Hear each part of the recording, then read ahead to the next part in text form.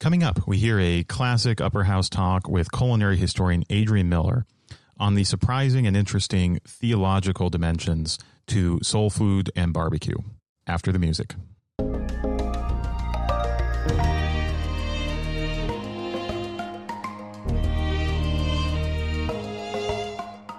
Welcome to the Upwards Podcast, an initiative of Upper House on the campus of University of Wisconsin-Madison. Through conversations with thinkers, scholars, and leaders, we explore the life of the mind and the questions of the soul to enrich our university, our community, and the church.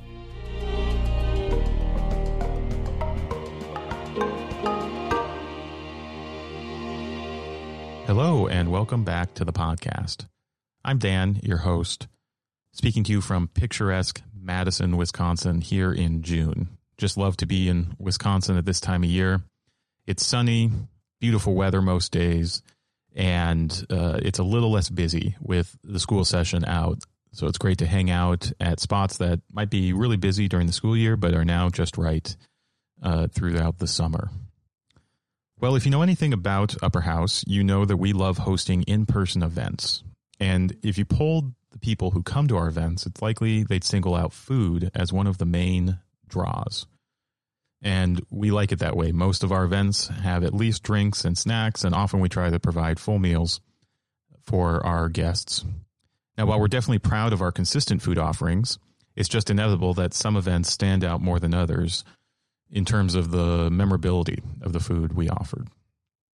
There's no event that does that more than the one that you're about to hear from February 2020 by culinary historian Adrian Miller. Adrian's specialty is soul food and barbecue, and his talk was structured to work through some of the staples of that cuisine and its significance to Black history and church history.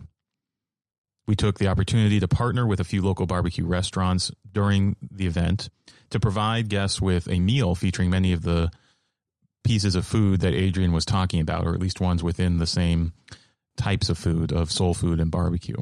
It was a huge and delicious success, and we still remember the event fondly here years later.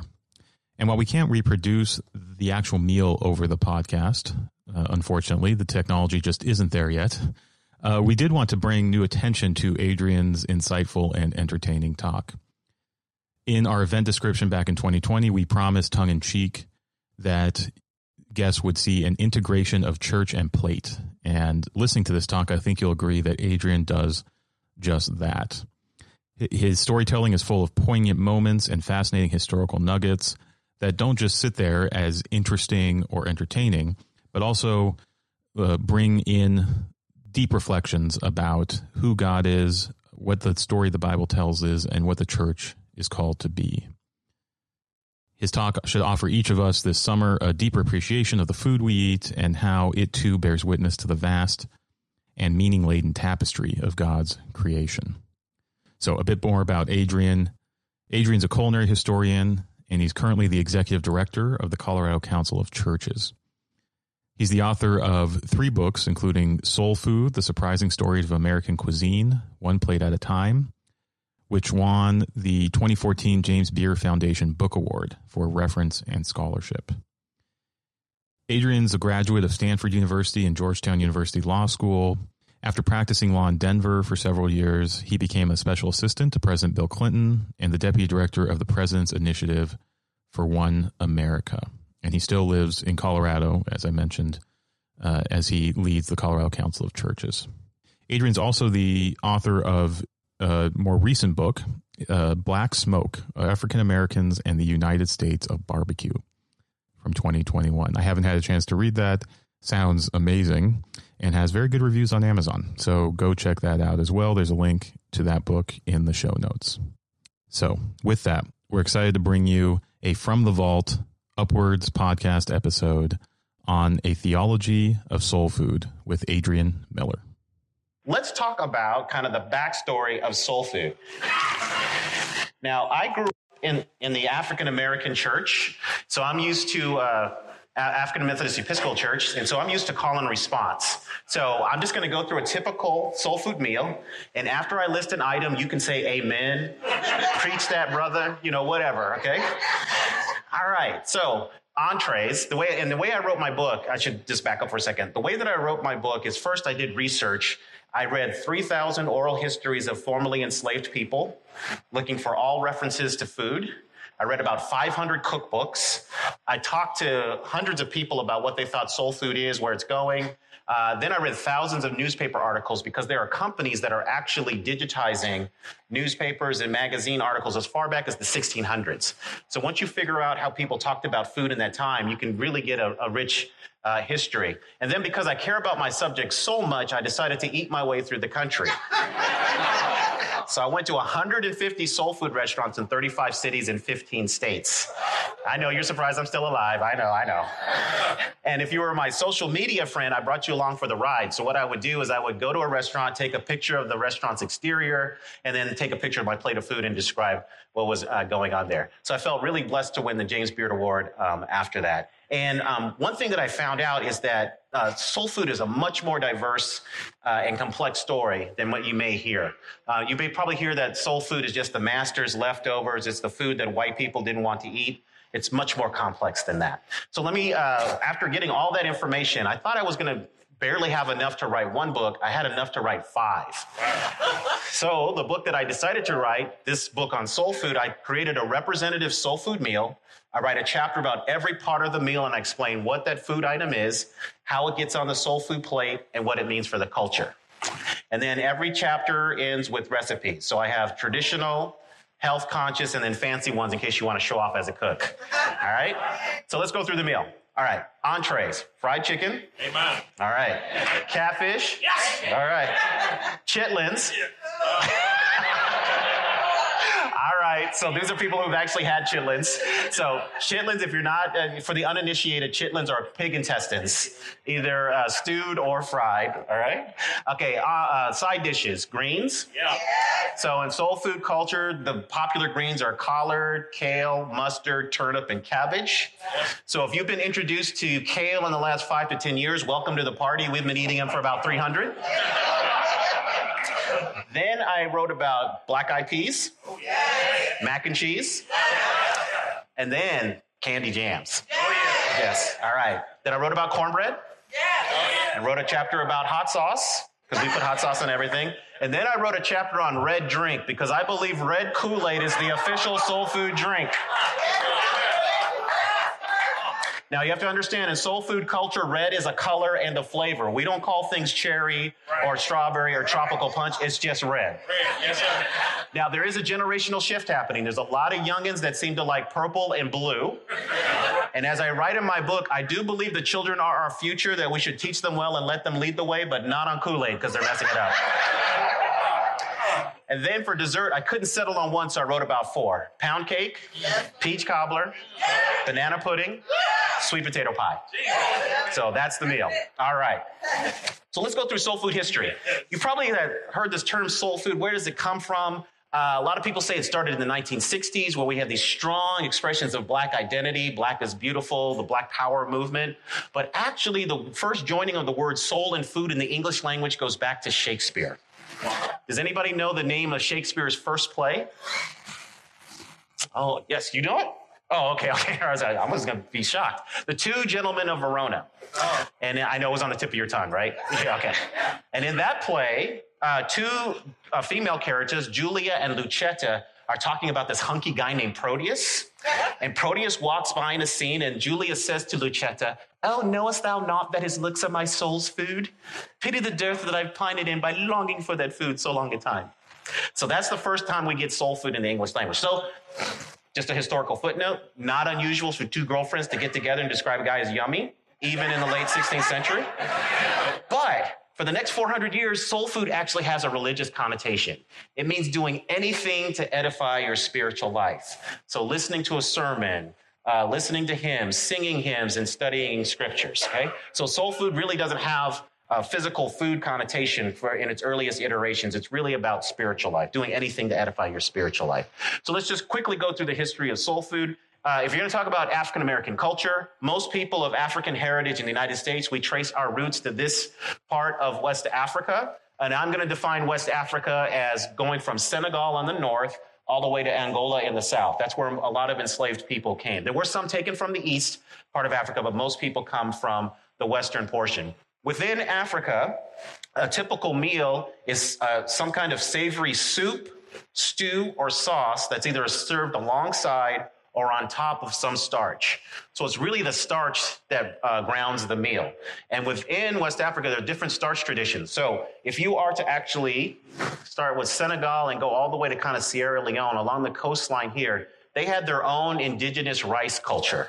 So a lot of the dishes are rice-based.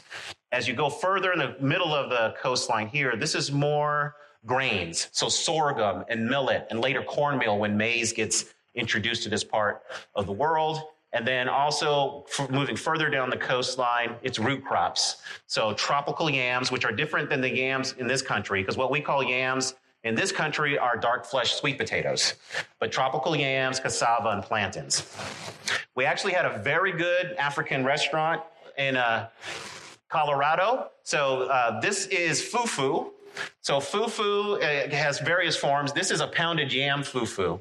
So that tropical root is pounded to the point where it has almost the consistency of mashed potatoes. And then you have tilapia fish steaks in the middle as the protein. And then this is a stew or sauce of spinach, chilies, and tomatoes. So the idea is you break off a little bit of the fufu, you get some of that fish in that sauce, and you scoop it and eat it in one fell swoop. Delicious stuff, but the restaurant did not last long, and I think it had something to do with the name. It was called The Palace, Nigerian Food and Philly Cheesesteaks. Just didn't work out. All right. So this is a representation of the movement of enslaved people across the Atlantic, often called the Middle Passage. The journey was anywhere from 10 weeks to 12 weeks, depending on where you were leaving in West Africa and where you were disembarking in the Americas. An estimated 10 to 25 million enslaved Africans made this journey. We don't know for sure because records weren't accurately kept. During the early years of the slave trade, essentially, during the whole slave trade, Africans were kept below deck and only allowed to come up twice a day for bathing, exercise, and eating. And that's when a lot of the slave rebellions happened. In the early years of the slave trade, the Africans were basically fed rotting European food. And so there was high mortality rates. And for the slavers, it was all an economic calculation. They just wanted to make enough money by disembarking and unloading enough of their human cargo in the Americas. So what they did is they started feeding the enslaved below deck the foods that they were used to in wherever they came from in West Africa. So if you knew that you had people from Senegal and Gambia below deck, you started feeding them rice dishes, and that improved the mortality rates. The key thing to understand here is that most of the people, enslaved Africans who came across the Atlantic, arrive in points south of British North America. So Caribbean, Latin America, South America. That's why I argue in my book that what we call soul food is really a European meal with West African influences. When you eat with someone of African heritage in the Caribbean, Latin America, or South America, it's usually an African meal with European influences because of the population and power dynamic and autonomy that these people had over their food.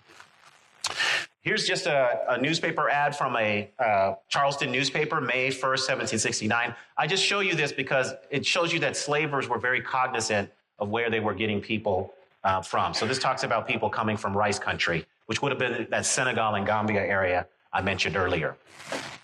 So fast forward as slavery takes root in what would become the United States. In the colonies, the typical way that the enslaved people were fed is once a week, they got a controlled amount of food called rations. And those rations would be 5 pounds of some starch. It was typically cornmeal because that was the easiest thing to grow. But it could be cornmeal, rice, or sweet potato. And then they would get a couple of pounds of meat. And that meat could be any smoked, salted, or dried food. Typically it was pork because pork was the easiest thing to raise, but it could be fish or beef, and then a jug of molasses.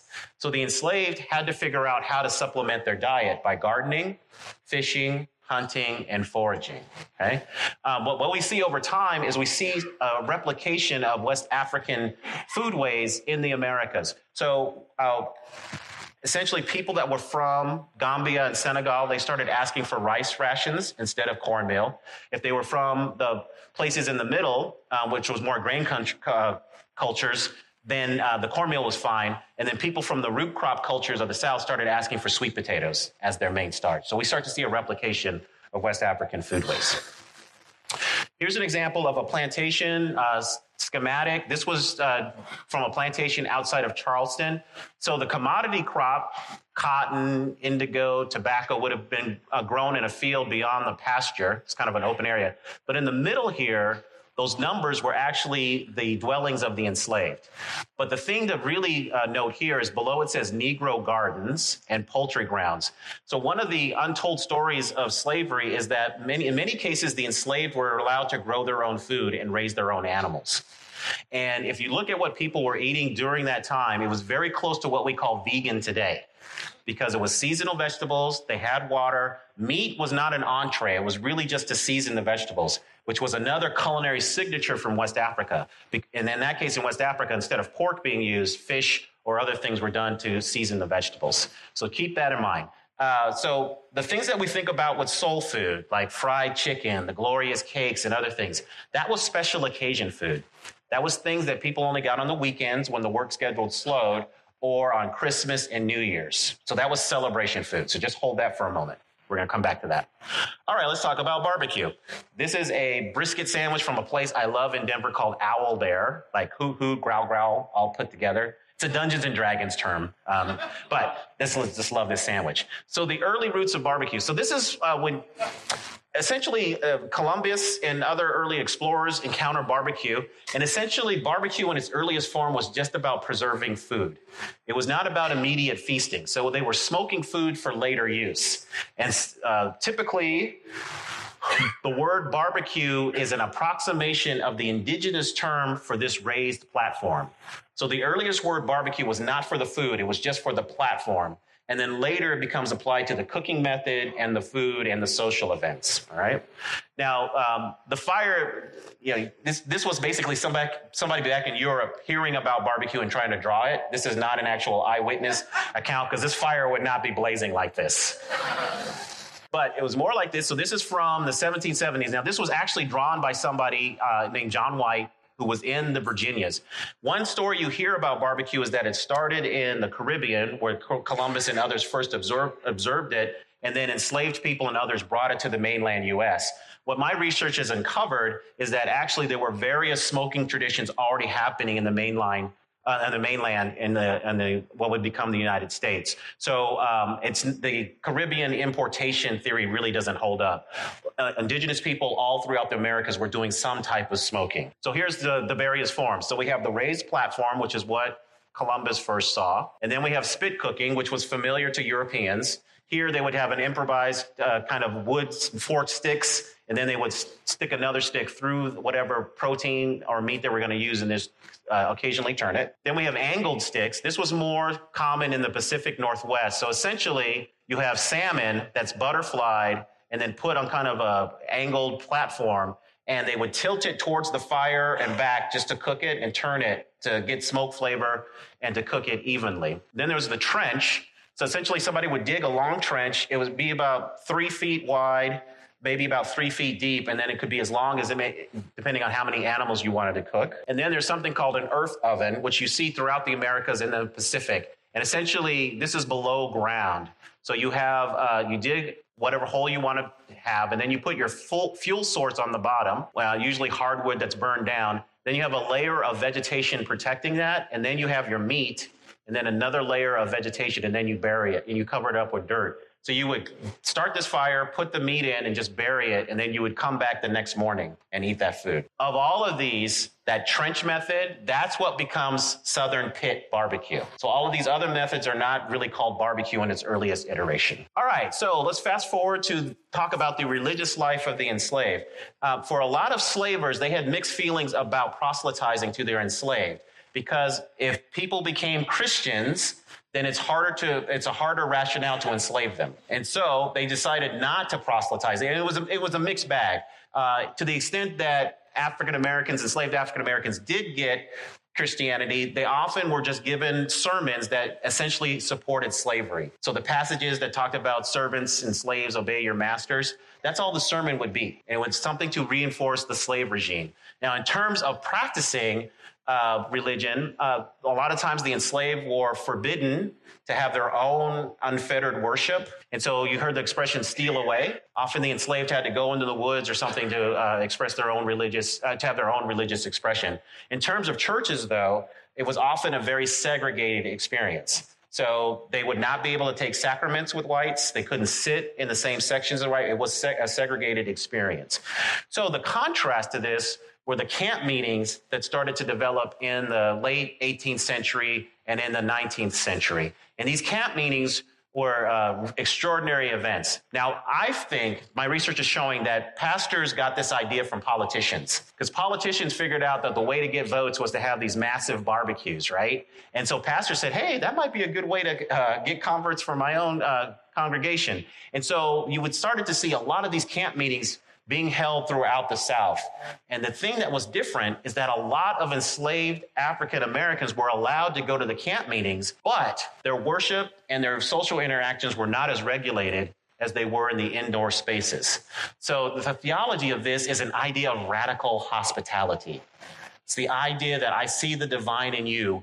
I want you to come join us to be in this space, but I also want to be with you. So as enslaved people, they got to see the possibility of what life outside of slavery might be like in these outdoor camp meetings. And typically it was soul food and barbecue that was made at these events.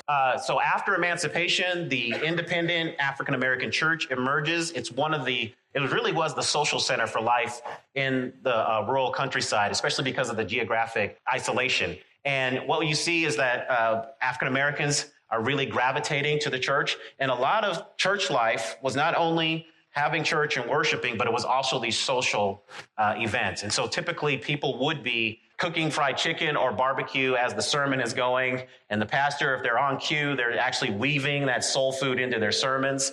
There's quite a few mentions of sermons where they describe heaven in terms of soul food and barbecue. They would talk about heaven has pigs already running around barbecue with forks in their backs, that kind of stuff. I think it's hilarious.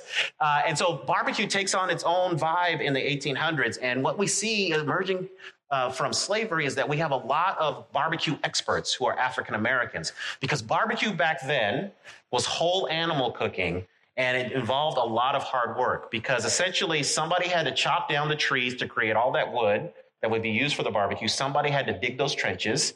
Somebody had to slaughter the animals and butcher them. And then somebody had to do the hard labor of watching that animal cook. And what they would do is they would imagine like a pig carcass that's butterflied. They would stick poles through it, and then periodically somebody had to flip for even cooking. Very hard work, and so that meant enslaved Africans and then later free African Americans were doing that work. So coming out of slavery, African Americans were barbecue's earliest ambassadors. And so they were on trains, boats, and stagecoaches around the country to bring the authentic Southern Pit barbecue experience. One of my favorite stories is there was a guy named Father Cummings in Boston who in the early 1890s, he gets a directive from the Catholic Church saying, hey, we want you to build a new church. So what he does in order to fundraise is he brings an African-American named Charles Allen from Lexington, Virginia, up to Boston every August to do a big Southern barbecue, which was a novelty to a lot of Bostonians at that time. So he figured out that barbecue can attract a crowd and raise some money. Okay, after the Great Migration, we see during the Great Migration, which lasted from the early 1900s as well into the 1970s, we see millions of African Americans leaving the South for other parts of the country, seeking better opportunity. And often the church played an important role when they landed in the new spot, especially if they were going to areas of the country that had pre-existing Black populations. The church played an important role in basically helping people ease the transition from rural life to city life, and also providing food. In a lot of situations in the 1920s, especially when people arrived in urban areas,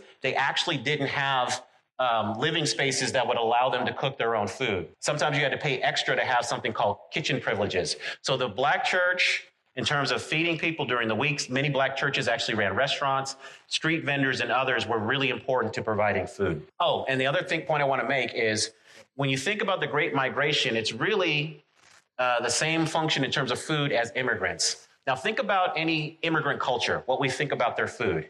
It's usually what we've experienced in restaurants or seen on TV and other things. And usually that is the special occasion food of the old country. Because if you're a restaurateur, you don't want to show off the everyday stuff of your culture, right? You want to show off the very best. The same thing was happening with soul food. Soul food is a celebration food of the old South and the rural South. So if you think about that, celebration food is really not supposed to be eaten every day. It's only supposed to be eaten every once in a while. So I know. You may think we have a constitutional right to fried chicken, but, actually, I know. But take example of fried chicken. So in African-American culture, fried chicken is called the gospel bird or Sunday cluck. So that just shows you the prominence it had in the culture. But it was something that people ate every once in a while, and at most just once a week. But now we live in a culture where you could have fried chicken anytime you want to, almost any day. So if soul food is celebration food and we're eating it out of context more regularly than it should be, it's going to have consequences for your body. And I think that's why soul food gets this bad rap about health consequences. But the problem is we're the ones eating it out of context. All right. Okay. So I talked a little bit about this, the black church as a dining option. So again, important that churches played a vital role in feeding the new immigrants as they arrived in places. And that was very meaningful to those people coming to those communities. A couple of preachers were very savvy at using this, meeting the need of hunger and also building their congregations. So one person was a guy named Father Divine. Has anybody ever heard of Father Divine? Okay. So Father Divine, his real name is George Baker. He's from South Carolina. He shows up in Long Island, New York around 1990. And for whatever reason, he just starts telling people he's the Son of God, or he's God incarnate. Sorry, he's God incarnate. And people believed him. And one reason he was able to kind of create this image is that he used food. So he would essentially have these gargantuan banquets of all kinds of food, soul food and barbecue, and he would offer it for a very cheap price. I'm fascinated by this. I wonder how he was able to finance all that. But he established that reputation for feeding the hungry by offering very expensive meals for very cheap price. And in fact, he often called his restaurants heavens, and they offered glorified chicken. All right. So very savvy. Another person that did this was Bishop Charles Daddy Grace, started his own denomination. And again, a lot of the growth of his church was through having meals. In fact, there are several restaurants around the country operated in this denomination. It's called the United House of Prayer for All People. And throughout the South, and even some places outside the South, they have operating restaurants, usually just for lunch. One place is in Washington, D.C. It's called Saints Paradise Cafe. So you can see just like the glorious cakes and all this stuff. And usually it's a buffet setup. And those sisters do it right. I can just tell you. So the camp meetings still happen in the 20th century, but they're really on the decline. In the 19th century, camp meetings could get to 15,000, 20,000 people. But they became smaller in the 19th century. And I think that's because barbecue was changing. It was moving from being whole animal cooking to cooking individual parts.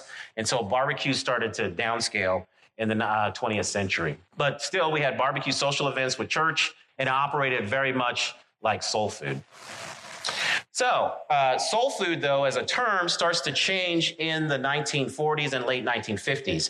Essentially, you've got these disgruntled African-American jazz artists, and they're disgruntled because they believe that white jazz artists were making the most money and getting the most publicity from jazz, which they thought was a genre they had created.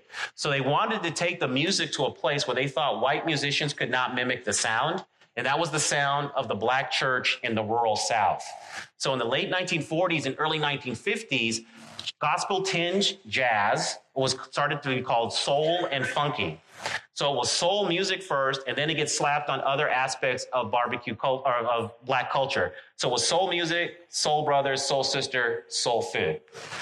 The interesting thing about this is our food could have been called funky food, right? But that's not very appetizing. Soul is the one that sticks. Now, what does happen in the 1960s is soul as a term gets racialized and radicalized.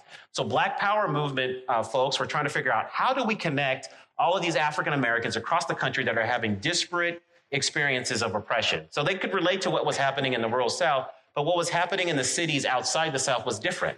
And so they often use culture And food was a great connector.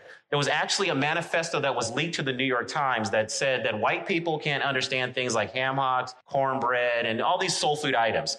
Now, this was news to white Southerners because they've been eating the same food for about 200 years, right? But at that time, soul becomes black and Southern becomes white.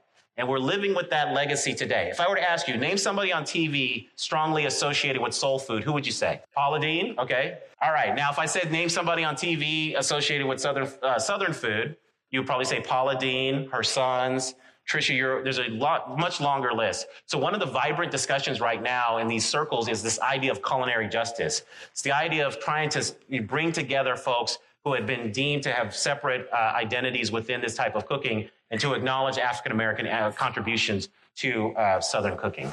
It's called culinary justice. Barbecue in the 20th century has different functions. So the church social, I'm sure you all are familiar with this. This is from my own church in a park. So we every year we would get together and, a lot of competitive talk about who could grill the best. In fact, with the Council of Churches, I'm thinking about having a barbecue competition with pastors. I want to call it the Burnt Offering Invitational. Also fundraisers. This was a place. This was a church just right on the sidewalk. What's that? Still. Oh, okay. Thanks for giving me a heads up, bro. I appreciate that. Also fundraisers. Now, I don't know if you knew this, but there are actually barbecue churches. So these are churches that started out selling barbecue and they're so strong with their identity, but they're now known for that. So one of these places was New Zion Missionary Baptist Church in Huntsville, Texas. And the story goes is that they were doing some repairs to the small church, and one of the sisters got out there and started barbecuing. And that's another thing to note. In African-American barbecue circles, it's not male-dominated. Black women have been in the barbecue game from the earliest days. In fact, in my forthcoming book, I have the story of an enslaved woman in Arkansas in the 1840s who was actually known for barbecue, and she made so much money doing barbecue that she bought her own freedom. So that's one story. So yeah, black women have been grilling it for themselves. The sister started making barbecue just to feed the people doing the renovation work at the church. And then people would start coming by and they'd say, "Oh, y'all are selling barbecue? Can I get some?" She's like, no, it's for the church. So many people came by that they actually started selling barbecue.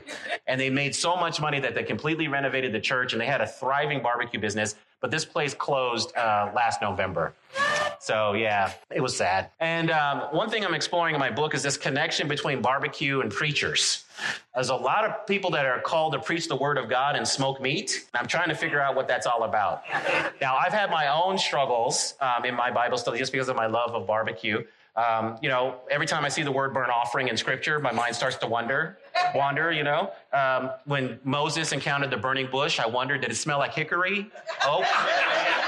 Yeah, when Ezekiel saw that valley of dry bones, did they look like spare ribs? That kind of thing. I know, I need counseling. I need Jesus, that's for sure. So one person I met is Jim Davis of Tyler, Texas. He runs a grocery store and barbecue business. When you go in, there's a big cross right on the wall, a lot of religious iconography. This was really just to support his own lifestyle because a lot of African-American preachers are bivocational. So they need to have a second source of income. John Rivers is interesting because he is actually using barbecue as a ministry. So he's trying to figure out how to feed his community and bring more people to Christ through barbecue. So interesting figures. All right, let's just go through the soul food meal really quickly. As I talked earlier, chicken is a part. It can either be fried or smothered. Oh, I'm sorry. These are highlights from my national eating tour, okay?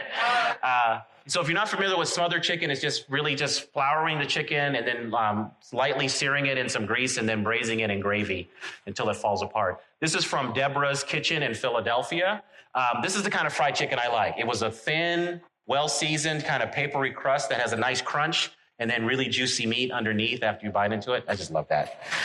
Fried fish. Catfish is the most popular. But any fried fish will do. This is from Mittendorf's, a place outside of New Orleans. The interesting thing about catfish is that the reason why it's so iconic is it was just the easiest thing to raise. In the 1960s, there was basically the cotton industry fell on hard times. So a lot of black cotton farmers just flooded their fields and started raising catfish. But now the catfish industry is having tough times. So what you're seeing are a lot of restaurants that are substituting with Vietnamese catfish called basa swai, or they're doing tilapia. So you're just not seeing as much catfish because sometimes, even in Denver, catfish is more expensive than salmon. It's like $9 to $10 a pound. Yeah, you don't think of that. You think of catfish as a really cheap fish. Variety meats. So soul food is known for variety meats. So that would be like the ham hocks, the oxtails, the pig's feet, those kind of things. The interesting thing that's happening now is now that soul food has been discovered and whole animal cooking has been discovered, you're finding these variety meats showing up on white tablecloth restaurants. So let's just take pig feet, for example. You know, if you went to Adrian's soul food joint, you might have pig's feet, be probably delicious. But if you go to Adrian's fine dining spot, let's just call it Chez Adrian, I would call those pig's feet trotters, right? And you're finding people, I've even seen this on TV and written in statements, people say, oh, the chef is just doing amazing things, honoring the whole animal with this cooking, taking us to places we've never been before with food. And you're paying $30 for something that's, only $6. Yeah, it has been around forever. Yep. Chitlins. Now, these are the intestines. I only have chitlins twice a year, Thanksgiving and New Year's. Not for everybody. I usually have them stewed. Greens and black-eyed peas. So this is from one of my favorite places. It's called Bully's Soul Food in Jackson, Mississippi. You know about Bully's? Okay. Oh, okay. Yeah, I love this place. So this is actually taken off the main dining room. So in Bully's, while you're eating your food, periodically somebody will come out and strip greens and peel sweet potatoes. So that's kind of the fresh food you're getting. Black-eyed peas, this is from Marcus Samuelson's place in Harlem called Red Rooster. He's a famous Food Network chef. Now, does anybody know why I would have greens and black-eyed peas on the same slide? New Year's. Okay, what's the tradition? Black-eyed peas. Yeah, but black-eyed peas for coins and good luck, right? And then the greens for money. Okay, so now you're one of the few people who mentioned coins. Do you come from a place where they put a dime in the pot, and if you get that dime in your portion, you're extra lucky? Okay, all right. Some people do that. I think that's dangerous, but... And it's kind of like the Christ cake, the king cake with the baby Jesus in it. Yeah. But the other thing that bothers me about that tradition is by now they should have adjusted for inflation. It should be a quarter at least. Candy jams are either boiled or baked. Sweet potatoes braised in a very sweet gravy. Macaroni and cheese. Now, I wasn't going to include macaroni and cheese in my book, but so many black friends of mine threatened to slap me upside my head that I succumbed to peer pressure. But the earliest recipe for mac and cheese actually goes back to the 1300s. In the go-to cookbook for Queen Elizabeth I and Richard II, they have a macaroni and cheese recipe. Just the pasta, butter, Parmesan cheese. Over time, the cream and other elements get added. And so wealthy Americans who went to Europe got introduced to this dish, people like Thomas Jefferson, then they would bring it back to the American South. And so enslaved cooks started making this dish. So that's how it gets into African-American cooking. Cornbread. So there are a lot of wheat breads in African-American cooking, but cornbreads, I think, are the most emblematic. These are cornbread muffins served at an Asian-American soul food joint in San Francisco called the Hard Knocks Cafe. Really good stuff. Yeah. When I make cornbread, I usually make a buttermilk cornbread in a cast iron skillet, so you're going to get a nice wedge from me. So we talked about hot sauce. I'm more of a fan of kind of the thicker, reddish hot sauce like Louisiana brand or Frank's. I'm not a big fan of Tabasco. Just doesn't have enough kick for me. Is there anybody who's hardcore about Tabasco here? Okay, usually don't find those people. All right. One thing you see on the East Coast is pepper vinegar, which is a renewable resource. So what you would do is you get your container, you put your chilies in there and just pour vinegar in there and just let it steep until it got to the level of spice that you wanted. And you would put it on your food. And then when you ran out, you just add more vinegar. Yep. But this was healthcare. What they found in the 1840s and 50s is that there were epidemics of cholera that were ravaging the South. And planters were experimenting, and they figured out that if they added chilies to the diet of their enslaved, the incidence of cholera plummeted. In the late 1700s, if you had strep throat, doctors would give you a prescription for a capsicum gargle. Capsicum is the botanical name for chilies, and essentially it would mash up those chilies and add vinegar, and then you would gargle with that. Turn around any bottle of hot sauce, the main ingredients, chilies and vinegars and spices. So basically they were prescribing a hot sauce gargle. We talked about red drinks. There are two ancestral red drinks that you probably have had and you didn't even know it. One is cola. So cola is native to West Africa. There are some whitish nuts, but there are a lot of red nuts. And as a hospitality drink, if you came to somebody's house, they would give you a red cola nut tea. So you get water, drop the cola nuts in there, and sweeten it to taste. The other one is hibiscus. Hibiscus is a plant native to West Africa. The flower is used to make an herbal tea there as well. Same formula. It comes across the Atlantic, takes root in Jamaica where it's called sorrel. It's a Christmas time drink because that's when the flower blooms. And then it made its way around Latin America. So if you go to a taqueria and you have agua de Jamaica, Jamaica water, you're drinking a riff off a West African drink. Sweet tea, I put this on there because a lot of people like to fight with me when I'm talking about a soul food menu. They're like, well, why don't you include sweet tea? I just don't think sweet tea is part of soul food. Once you get outside of the South, you really don't see sweet tea in soul food restaurants. It's really more in the South. Now, one thing I will observe is I think sweet tea is going through a transition where it's actually going to lose its Southern identity in about 10 years or so, because McDonald's, Chick-fil-A, all of these restaurants now are serving sweet tea.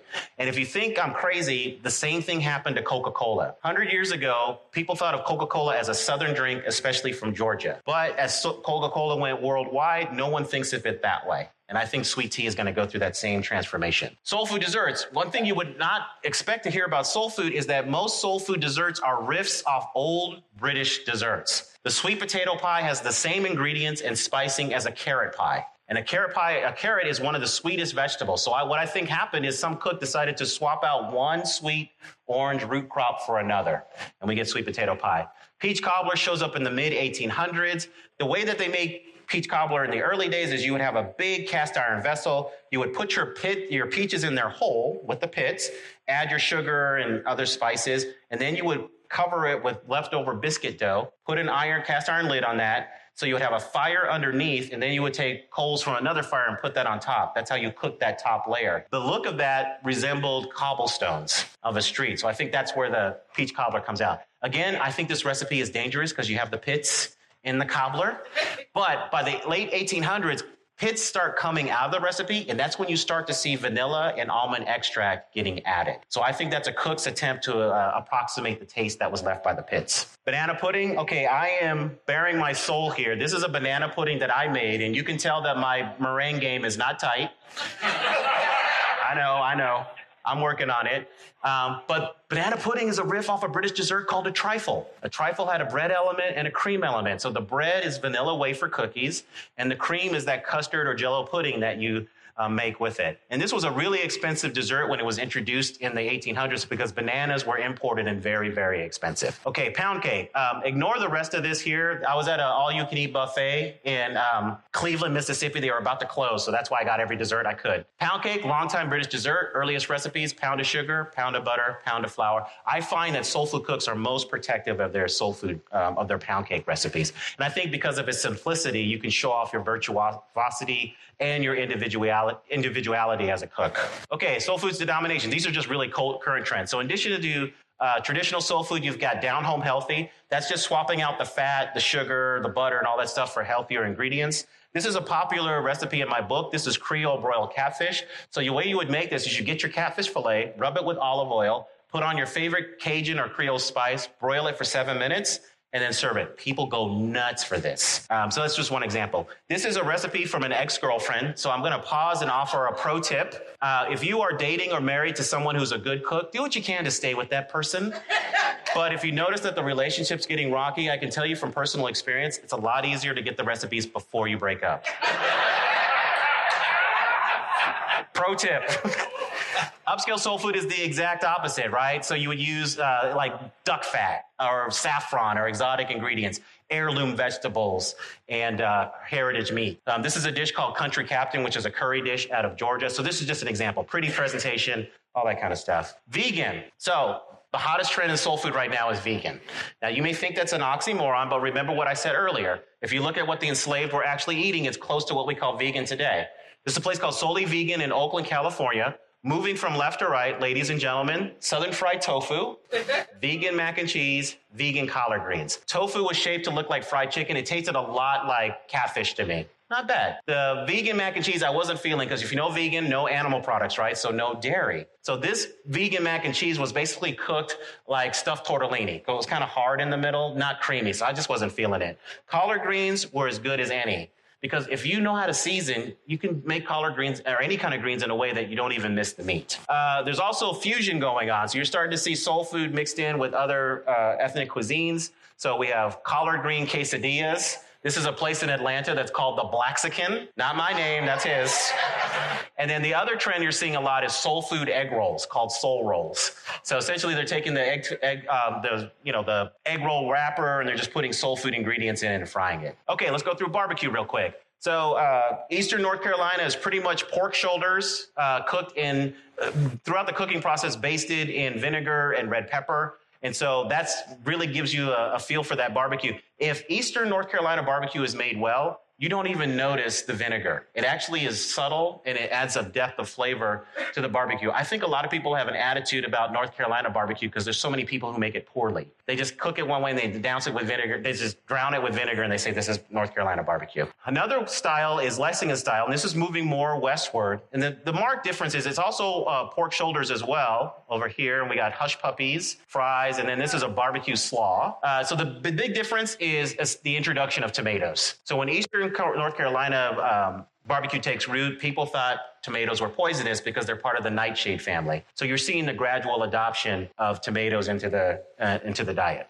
South Carolina is known more for whole hog cooking, but you can see the variation in just sauces just within one state. So this is more Eastern North Carolina, mustard. There's various theories as to why mustard shows up, and it's probably because of the German immigrants that settled in the area. You see ketchup and tomato here as part of the sauces. But again, they're known for whole hog cooking. And so typically you're getting just a plate with various parts of the animal. This is a place called Scott's Barbecue in Hemingway, South Carolina. Or you might get invited to a pig picking where they will butterfly a hog and then cook it, and then you just get to go up and pick what you want. Memphis is known for a lot of things. So this is a place called Payne's. This is a chopped pork sandwich with a mustard slaw. I'm convinced that once we get to heaven, we will be fed this on a regular basis. Also known for dry ribs, the rendezvous, which is really just ribs with Greek seasoning on it, but that's been called a barbecue style. Another glorious thing is barbecue spaghetti. If you've never had barbecue spaghetti, essentially it's pasta and then barbecue sauce instead of marinara, and then grilled meat. Doesn't that sound awesome? Then also barbecue bologna.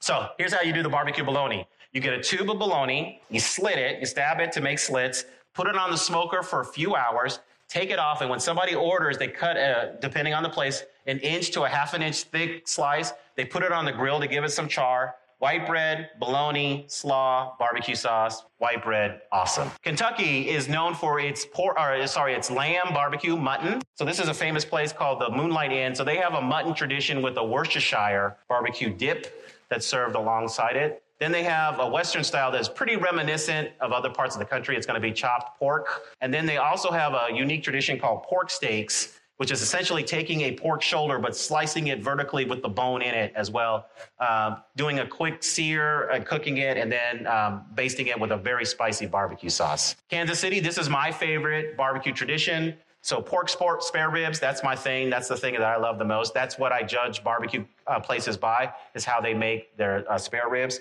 One of my favorite restaurants is this place called LC's Barbecue, and they are known for making sliced pork as well as burnt ends. If you don't know about burnt ends are the singed part of the brisket, right?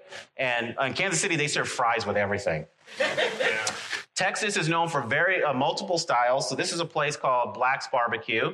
And I point out Black's in Lockhart because they extended radical hospitality. In the 1950s, they actually started letting African Americans eat in the restaurant instead of segregating it. And they did it very quietly. Some people protested, but most people went along with it. And they just said it was the right thing to do. So I like showing that. But they're known for smoking meat indirectly. So here's the brisket. Sausages are part of the tradition, chicken and pork. Another part is East Texas, which you don't probably hear about. This is Robert Patillo, who's the great-grandson of the founder. This is a barbecue joint that was started in 1912.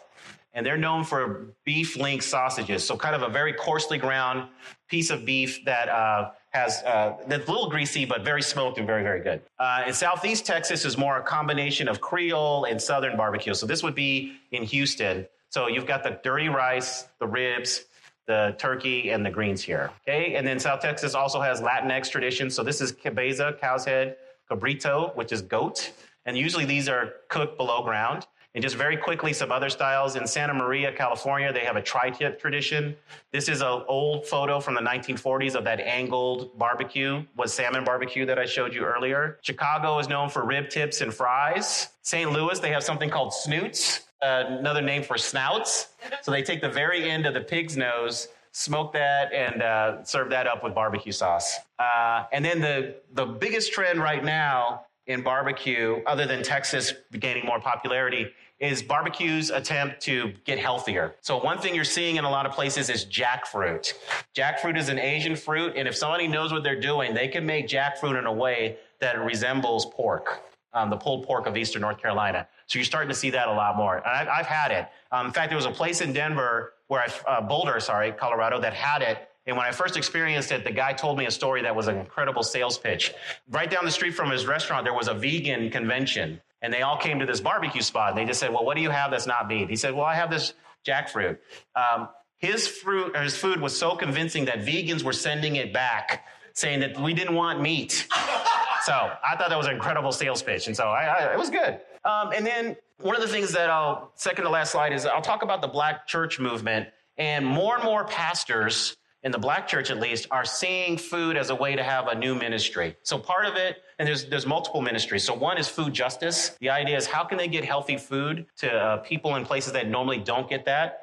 So you have churches not only having a food bank ministry, but they're pairing up with food rescue groups to get the food to sick and shut-ins. So we have a vibrant system in Denver where we actually have people that get on bicycles and they will go to food banks and churches and deliver it to people that can't get out of their houses. They're working with farmers markets so that they will accept food stamps and other benefits.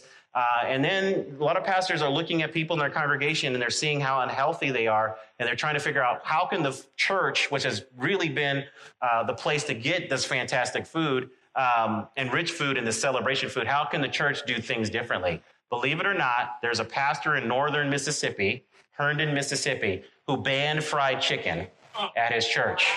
This guy still has his job and he's still alive. So it is possible. And then I want to last end by talking about barbecue and soul food in heaven.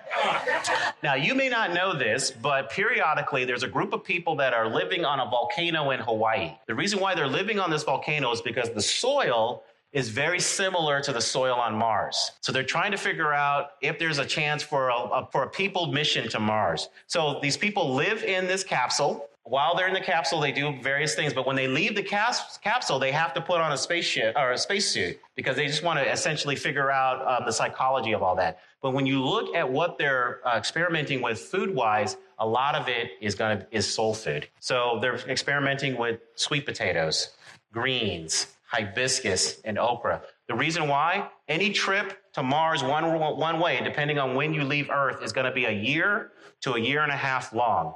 So they can never put enough food on the spaceship to make it that one-way journey. So they're going to have to figure out how to grow things along the way. Barbecue is a popular item on the spaceship, but they have to cook it ahead of time. So that's one thing they're going to have to make on Earth, because you really can't barbecue in a closed environment like that. So I had an event in Houston, and Johnson Space Control in Houston is where they do a lot of the food experimentation. So I just called them up one time and I said, hey, I'm an author. I wrote about soul food. I'd love to talk to you about soul food in space. They didn't hang up. They said, hey, yeah, come on, we'll talk to you. So I went there, and it was a glorious experience, and I figured out a couple of things. These couple of things are a little bit negative because they're non-starters in space. So one is cornbread. Does anybody know why cornbread would be a non-starter in space? What does cornbread do? It falls apart. It crumbles. So in a zero-gravity environment, you're going to have crumbs everywhere. Your spaceship is going to be straight nasty. The other one is chitlins, because you can't roll down the window in space. So thank you for being with me today. I really enjoyed you all, and I look forward to your questions.